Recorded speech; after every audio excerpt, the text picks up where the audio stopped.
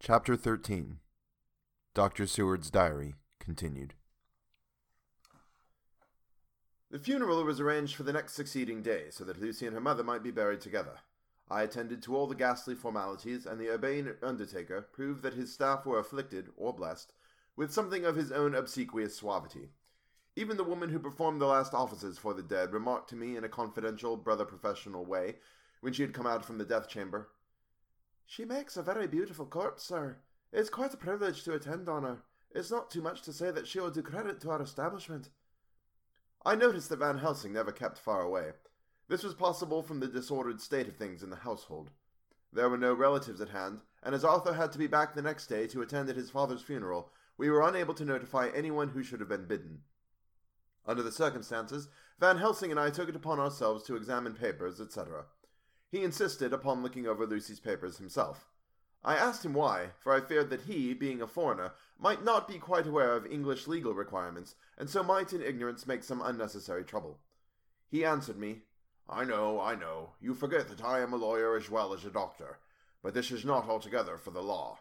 You knew that when you avoided the coroner. I have more than him to avoid. There may be papers more, such as this." As he spoke, he took from his pocketbook the memorandum which had been in Lucy's breast, and which she had torn in her sleep. "When you find anything of the solicitor who is for the late Mrs. Westenra, seal all her papers, and write him tonight. For me, I watch here in the room, and in Miss Lucy's old room all night, and I myself search for what may be. It is not well that her very thoughts go into the hands of strangers." I went on with my part of the work, and in another half-hour had found the name and address of Mrs. Westenra's solicitor, and had written to him.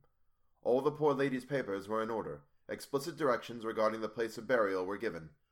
I had hardly sealed the letter, when to my surprise Van Helsing walked into the room, saying, "Can I help you, friend John? I am free, and if I may, my service is to you." "Have you got what you looked for?" I asked, to which he replied, "I did not look for any specific thing. I only hope to find, and find I have, all that there was. Only some letters and a few memoranda, and a diary new begun. But I have them here, and we shall, for the present, say nothing of them. I shall see that poor lad tomorrow evening, and with his sanction I shall use some." When we had finished the work in hand, he said to me, "And now, friend John, I think we may to bed. We want sleep, both you and I, and rest to recuperate. Tomorrow we shall have much to do, but for the tonight there is no need of us, alas." Before turning in, we went to look at poor Lucy. The undertaker had certainly done his work well, for the room was turned into a small chapelle ardente. There was a wilderness of beautiful white flowers, and death was made as little repulsive as might be. The end of the winding sheet was laid over the face. When the professor bent over and turned it gently back, we both stared at the beauty before us, the tall wax candles showing a sufficient light to note it well. All Lucy's loveliness had come back to her in death, and the hours that had passed, instead of leaving traces of decay's effacing fingers, had but restored the beauty of life, till positively I could not believe my eyes that I was looking at a corpse. The professor looked sternly grave. He had not loved her as I had, and there was no need for tears in his eyes. He said to me, "Remain till I return," and left the room.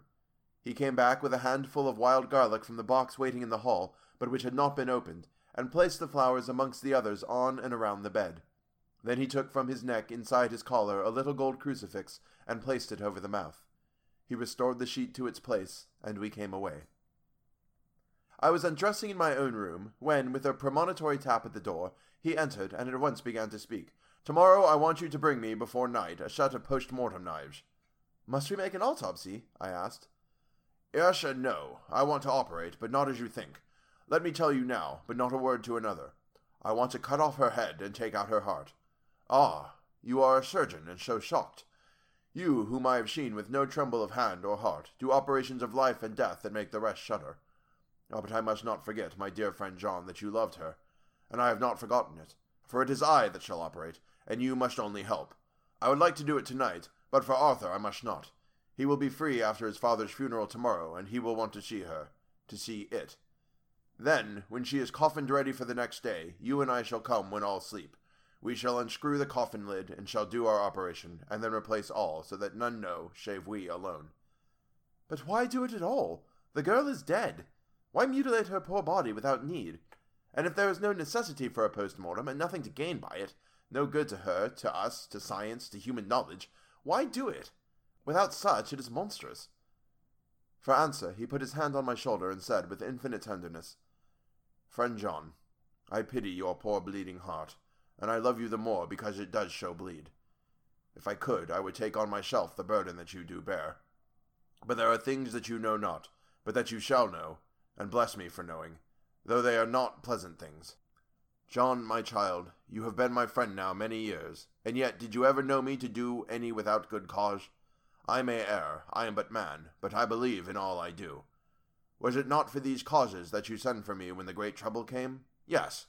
Were you not amazed, nay horrified, when I would not let Arthur kiss his love, though she was dying, and snatched him away by all my strength? Yes, and yet you saw how she thanked me, with her so beautiful dying eyes, her voice too so weak, and she kissed my rough old hand and blessed me? Yes, and did you not hear me swear a promise to her, so that she closed her eyes grateful? Yes. Well, I have good reason now for all I want to do. You have for many years trust me. You have believed me weeks past when there be things so strange that you might have well doubt. Believe me yet a little, friend John. If you trust me not, then I must tell what I think, and that is not perhaps well. And if I work, as work I shall, no matter trust or no trust, without my friend trust in me, I work with heavy heart, and feel, oh, so lonely, when I want all help and courage that may be. He paused a moment, and went on solemnly. Friend John, there are strange and terrible days before us. Let us not be two, but one, that so we work to a good end. Will you not have faith in me? I took his hand and promised him. I held my door open as he went away, and watched him go into his room and close the door. As I stood without moving, I saw one of the maids pass silently along the passage. She had her back towards me, so did not see me, and go into the room where Lucy lay. The sight touched me. Devotion is so rare, and we are so grateful to those who show it unasked to those we love. Here was a poor girl putting aside the terrors which she naturally had of death, to go watch alone by the bier of the mistress whom she loved, so that the poor clay might not be lonely till laid to eternal rest. I must have slept long and soundly, for it was broad daylight when Van Helsing waked me by coming into my room. He came over to my bedside and said, "You need not trouble about knives. We shall not do it." "Why not?" I asked, for his solemnity of the night before had greatly impressed me. "Because," he said sternly, "it is too late, or too early. She—" Here he held up the little golden crucifix. "This was stolen in the night." "How stolen?" I asked in wonder, "since you have it now." "Because I get it back from the worthless wretch who stole it, from the woman who robbed the dead and the living. Her punishment will surely come, but not through me. She knew not altogether what she did, and thus unknowingly she only stole. Now we must wait." He went away on the word, leaving me with a new mystery to think of, a new puzzle to grapple with. The forenoon was a dreary time, but at noon the solicitor came, Mr. Markwind, of Holman, Sales, Markwind, and Litterdale. He was very genial, and very appreciative of what we had done, and took off our hands all cares as to details. During lunch, he told us that Mrs. Westenra had for some time expected sudden death from her heart, and had put her affairs in absolute order. He informed us that, with the exception of a certain entailed property of Lucy's father's, which now, in default of direct issue, went back to a distant branch of the family, the whole estate, real and personal, was left absolutely to Arthur Holmwood. When he had told us so much, he went on. "Frankly, we did our best to prevent such a testamentary disposition, and pointed out certain contingencies that might leave her daughter either penniless or not so free as she should be to act regarding a matrimonial alliance. Indeed, we pressed the matter so far that we almost came into collision, for she asked us if we were or were not prepared to carry out her wishes. Of course, we had then no alternative but to accept. We were right in principle, and 99 times out of 100 we should have proved, by the logic of events, the accuracy of our judgment. Frankly, however, I must admit that in this case, any other form of disposition would have rendered impossible the carrying out of her wishes. For by her predeceasing her daughter, the latter would have come into possession of the property, and even had she only survived her mother by 5 minutes, her property would, in case there were no will, and a will was a practical impossibility in such a case, have been treated at her decease as under intestacy, in which case Lord Godalming, though so dear a friend, would have had no claim in the world, and the inheritors, being remote, would not be likely to abandon their just rights, for sentimental reasons regarding an entire stranger. I assure you, my dear sirs, I am rejoiced at the result, perfectly rejoiced." He was a good fellow, but his rejoicing at the one little part, in which he was officially interested, of so great a tragedy, was an object lesson in the limitations of sympathetic understanding. He did not remain long, but said he would look in later in the day and see Lord Godalming. His coming, however, had been a certain comfort to us, since it assured us that we should not have to dread hostile criticism as to any of our acts. Arthur was expected at 5 o'clock, so a little before that time we visited the death chamber. It was so in very truth, for now both mother and daughter lay in it. The undertaker, true to his craft, had made the best display he could of his goods, and there was a mortuary air about the place that lowered our spirits at once. Van Helsing ordered the former arrangement to be adhered to, explaining that, as Lord Godalming was coming very soon, it would be less harrowing to his feelings to see all that was left of his fiancée quite alone. The undertaker seemed shocked at his own stupidity, and exerted himself to restore things to the condition in which we left them the night before, so that when Arthur came, such shocks to his feelings as we could avoid were saved. Poor fellow! He looked desperately sad and broken. Even his stalwart manhood seemed to have shrunk somewhat under the strain of his much-tried emotions. He had, I knew, been very genuinely and devotedly attached to his father, and to lose him, and at such a time, was a bitter blow to him. With me he was warm as ever, and to Van Helsing he was sweetly courteous, but I could not help seeing that there was some constraint with him. The professor noticed it too, and motioned me to bring him upstairs. I did so, and left him at the door of the room, as I felt he would like to be quite alone with her. But he took my arm and led me in, saying huskily, "You loved her too, old fellow. She told me all about it, and there was no friend had a closer place in her heart than you. I don't know how to thank you for all you've done for her. I can't think yet." Here he suddenly broke down, and threw his arms round my shoulders, and laid his head on my breast, crying, "Oh, Jack, Jack, what shall I do? The whole of life seems gone from me all at once, and there is nothing in the wide world for me to live for." I comforted him as well as I could. In such cases men do not need much expression. A grip of the hand, the tightening of an arm over the shoulder, a sob in unison, are all expressions of sympathy dear to a man's heart. I stood still and silent till his sobs died away, and then I said softly to him, "Come and look at her." Together we moved over to the bed, and I lifted the lawn from her face. God, how beautiful she was! Every hour seemed to be enhancing her loveliness. It frightened and amazed me somewhat, and as for Arthur, he fell a-trembling, and finally was shaken with doubt, as with an ague. At last, after a long pause, he said to me in a faint whisper, "Jack, is she really dead?" I assured him sadly that it was so, and went on to suggest, for I felt that such a horrible doubt should not have life for a moment longer than I could help, that it often happened that after death faces became softened, and even resolved into their youthful beauty. That this was especially so, when death had been preceded by an acute or prolonged suffering. It seemed to quite do away with any doubt, and after kneeling beside the couch for a while and looking at her lovingly and long, he turned aside. I told him that must be goodbye, as the coffin had to be prepared, so he went back and took her dead hand in his and kissed it, and bent over and kissed her forehead. He came away, fondly looking back over his shoulder at her as he came. I left him in the drawing-room, and told Van Helsing that he had said goodbye, so the latter went into the kitchen to tell the undertaker's men to proceed with the preparations and to screw up the coffin. When he came out of the room again, I told him of Arthur's question, and he replied, "I'm not surprised. Just now I doubted for a moment myself." We all dined together, and I could see that poor Art was trying to make the best of things. Van Helsing had been silent all dinner time, but when we had lit our cigars, he said, But Arthur interrupted him. No, not that. For God's sake, not yet at any rate. Forgive me, sir, I did not mean to speak offensively. It is only because my loss is so recent." The professor answered very sweetly, "I only used that name because I was in doubt. I must not call you Mr., and I have grown to love you. Yes, my dear boy, to love you as Arthur."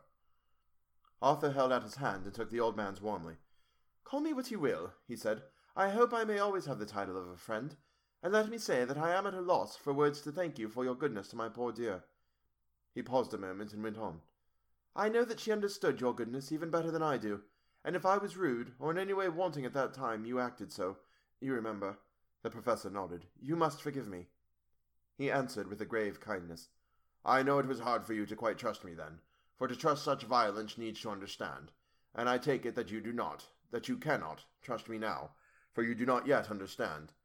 And there may be more times when I shall want you to trust when you cannot, and may not, and must not yet understand. But the time will come when your trust shall be whole and complete in me, and when you shall understand, as though the sunlight himself shone through. Then you shall bless me from first to last for your own sake, and for the sake of others, and for her dear sake, to whom I swore to protect." "And indeed, sir," said Arthur warmly, "I shall in all ways trust you. I know and believe you have a very noble heart, and you are Jack's friend, and you are hers. You shall do what you like." The professor cleared his throat a couple of times, as though about to speak, and finally said, "May I ask you something now?" "Certainly." "You know that Mrs. Westenra left you all her property?" "No, poor dear, I never thought of it." "And as it is all yours, you have a right to deal with it as you will. I want you to give me permission to read all of Miss Lucy's papers and letters. Believe me, it is no idle curiosity. I have a motive of which, be sure, she would have approved. I have them all here. I took them before we knew that all was yours, so that no strange hand might touch them, no strange eye look through words into her soul. I shall keep them, if I may.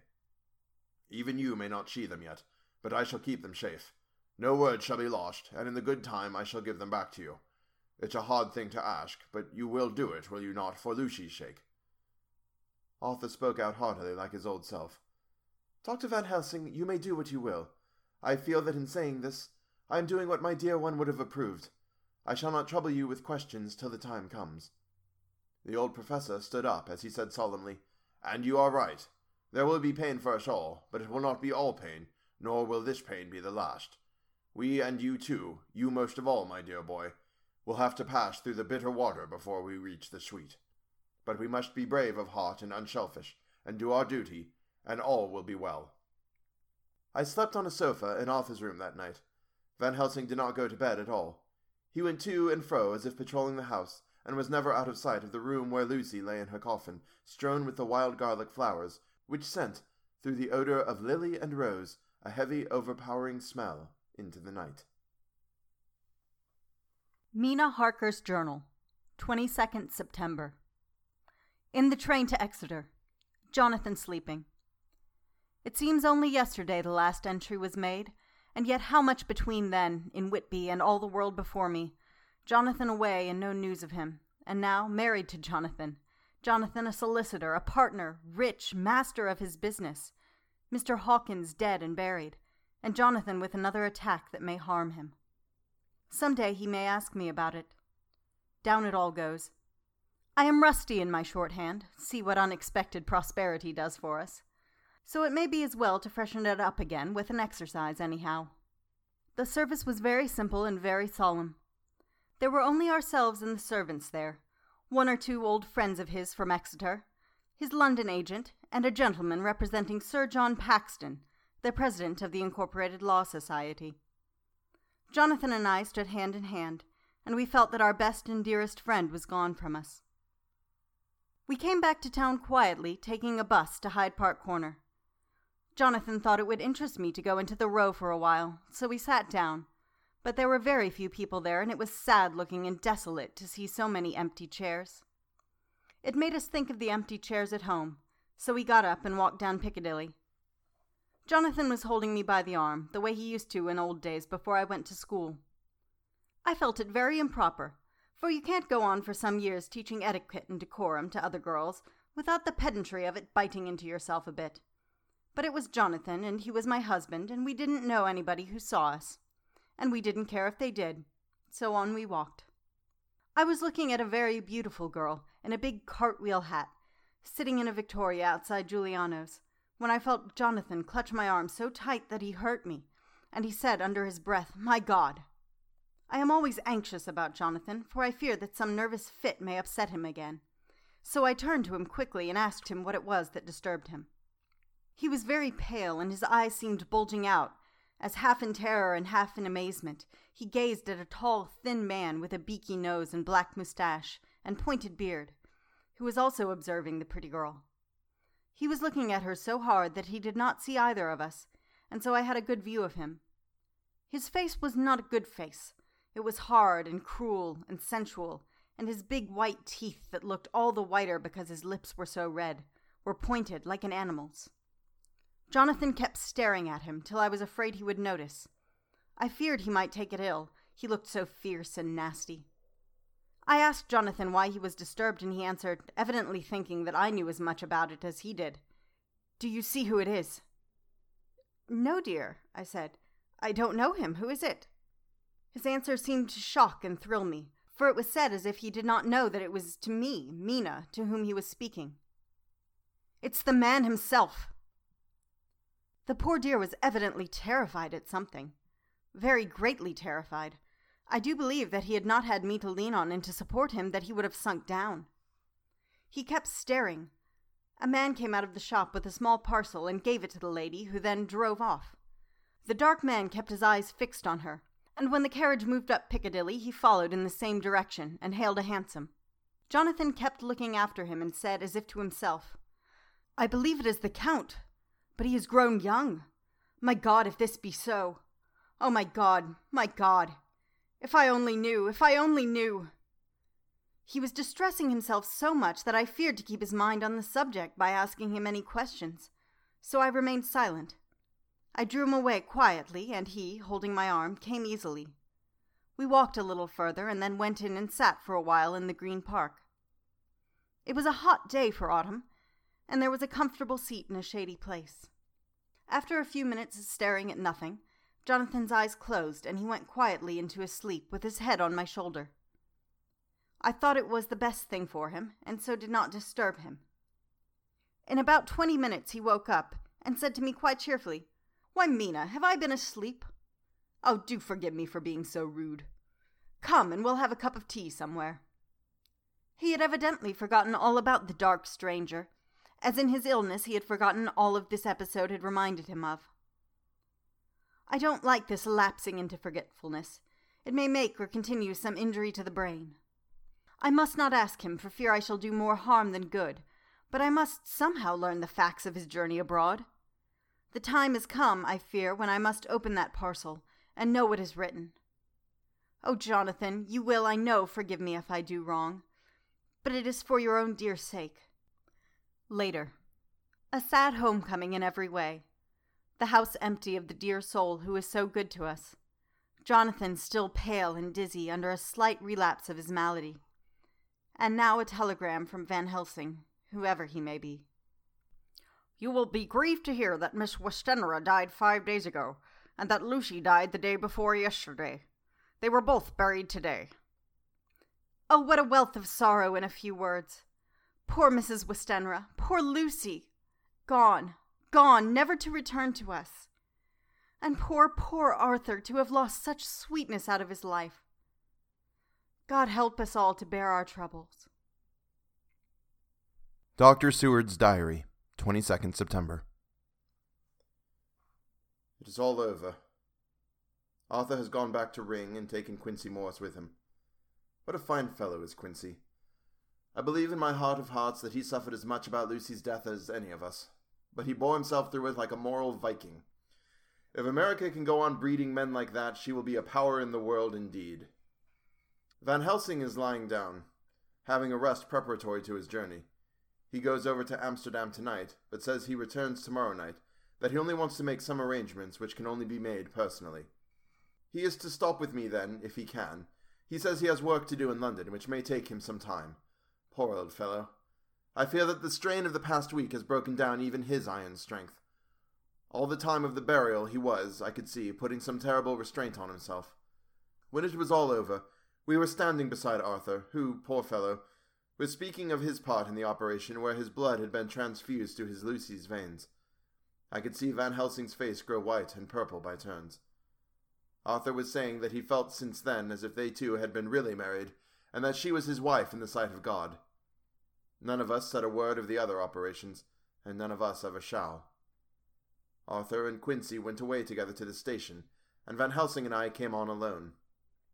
The moment we were alone in the carriage, he gave way to a regular fit of hysterics. He has denied to me since that it was hysterics, and insisted that it was only his sense of humor asserting itself under very terrible conditions. He laughed till he cried, and I had to draw down the blinds lest anyone should see us and misjudge. And then he cried till he laughed again, and laughed and cried together, just as a woman does. I tried to be stern with him, as one is to a woman under the circumstances, but it had no effect. Men and women are so different in manifestations of nervous strength or weakness. Then, when his face grew grave and stern again, I asked him why his mirth, and why at such a time.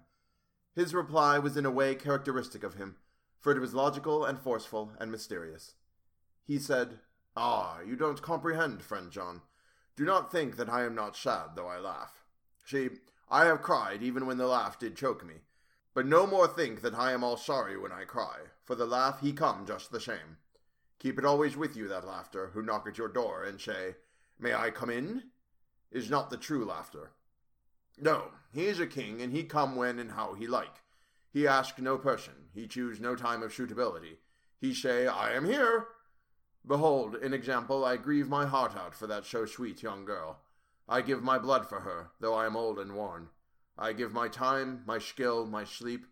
I let my other sufferers want, so that she may have all. And yet I can laugh at her very grave, laugh when the clay from the spade of the sexton drop upon her coffin, and say thud, thud to my heart, till it send back the blood from my cheek. My heart bleed for that poor boy, that dear boy, so of the age of mine own boy, had I been so blessed that he live, and with his hair and eyes the same. There, you know now why I love him so. And yet when he say things that touch my husband heart to the quick, and make my father heart yearn to him as to no other man, not even to you, friend John, for we are more level in experiences than father and son. Yet even at such moment, King laugh, he come to me and shout and bellow in my ear, 'Here I am,' till the blood come dance back and bring some of the sunshine that he carry with him to my cheek. Oh, friend John, it is a strange world, a sad world, a world full of miseries and woes and troubles, and yet when King laugh come, he make them all dance to the tune he play. Bleeding hearts and dry bones of the churchyard, and tears that burn as they fall, all dance together to the music that he make with the smileless mouth of him. And believe me, friend John, that he is good to come, and kind. Ah, we men and women are like ropes drawn tight with strain that pull us different ways. Then tears come, and like the rain on the ropes, they brace us up, until perhaps the strain become too great, and we break. But King laugh, he come like the sunshine, and he ease off the strain again, and we bear to go on with our labor, what it may be." I did not like to wound him by pretending not to see his idea, but as I did not yet understand the cause of his laughter, I asked him. As he answered me, his face grew stern, and he said, in quite a different tone, "Oh, it was the grim irony of it all, this so lovely lady garlanded with flowers that looked so fair as life, till one by one we wondered if she were truly dead. She laid in that so fine marble house in that lonely churchyard, where rest so many of her kin, laid there with the mother who loved her, and whom she loved, and that sacred bell going toll, toll, toll, so sad and slow, and these holy men, with the white garments of the angel, pretending to read books, and yet all the time their eyes never on the page, and all of us with the bowed head, and all for what? She is dead. So, is it not?" "Oh, for the life of me, Professor," I said, "I can't see anything to laugh at in all that. Why, your explanation makes it a harder puzzle than before. But even if the burial service was comic, what about poor Art and his trouble? Why, his heart was simply breaking." "Just so. Said he not that the transfusion of his blood to her veins had made her truly his bride?" "Yes, and it was a sweet and comforting idea for him." "Quite so. But there was a difficulty, friend John. If so that, then what about the others? Ha ha! And this so sweet maid is a polyandrist, and me with my poor wife dead to me, but alive by church's law, though no witch, all gone. Even I, who am faithful husband to this now no wife, am bigamist." "I don't see where the joke comes in there either," I said, and I did not feel particularly pleased with him for saying such things. He laid his hand on my arm and said, "Friend John, forgive me if I pain. I showed not my feeling to others where it would wound, but only to you, my old friend, whom I can trust.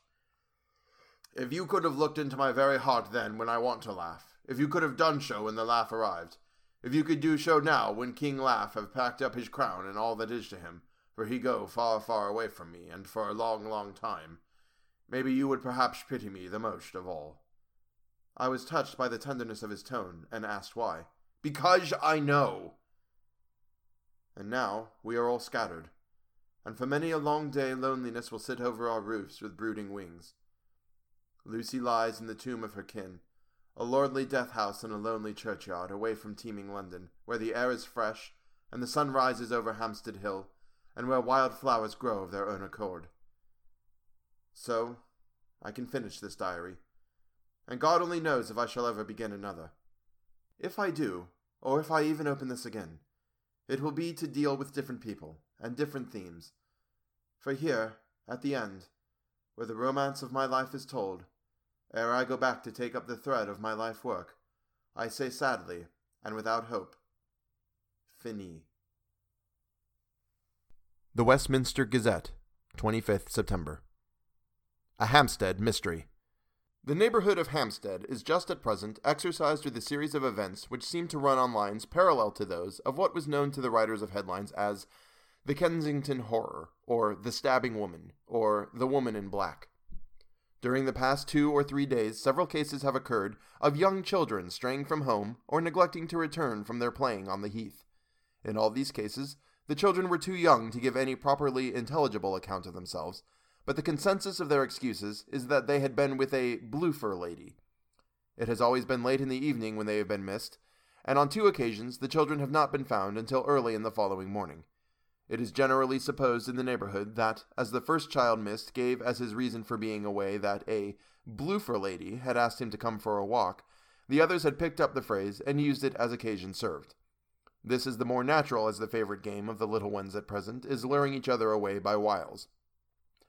A correspondent writes to us that to see some of the tiny tots pretending to be the bloofer lady is supremely funny. Some of our caricaturists might, he says, take a lesson in the irony of grotesque by comparing the reality and the picture. It is only in accordance with general principles of human nature that the bloofer lady should be the popular role at these alfresco performances. Our correspondent naively says that even Ellen Terry could not be so winningly attractive as some of these grubby-faced little children pretend, and even imagine themselves to be. There is, however, possibly a serious side to the question, for some of the children, indeed all who have been missed at night, have been slightly torn or wounded in the throat. The wounds seem such as might be made by a rat or a small dog, and although of not much importance individually, would tend to show that whatever animal inflicts them has a system or method of its own. The police of the division have been instructed to keep a sharp lookout for straying children, especially when very young, in and around Hampstead Heath, and for any stray dog which may be about. The Westminster Gazette, 25th September. Extra Special. The Hampstead Horror, another child injured. The bloofer lady. We have just received intelligence that another child, missed last night, was only discovered late in the morning under a furze bush at the Shooter's Hill side of Hampstead Heath, which is, perhaps, less frequented than the other parts. It has the same tiny wound in the throat as has been noticed in other cases. It was terribly weak, and looked quite emaciated. It, too, when partially restored, had the common story to tell of being lured away by the bloofer lady.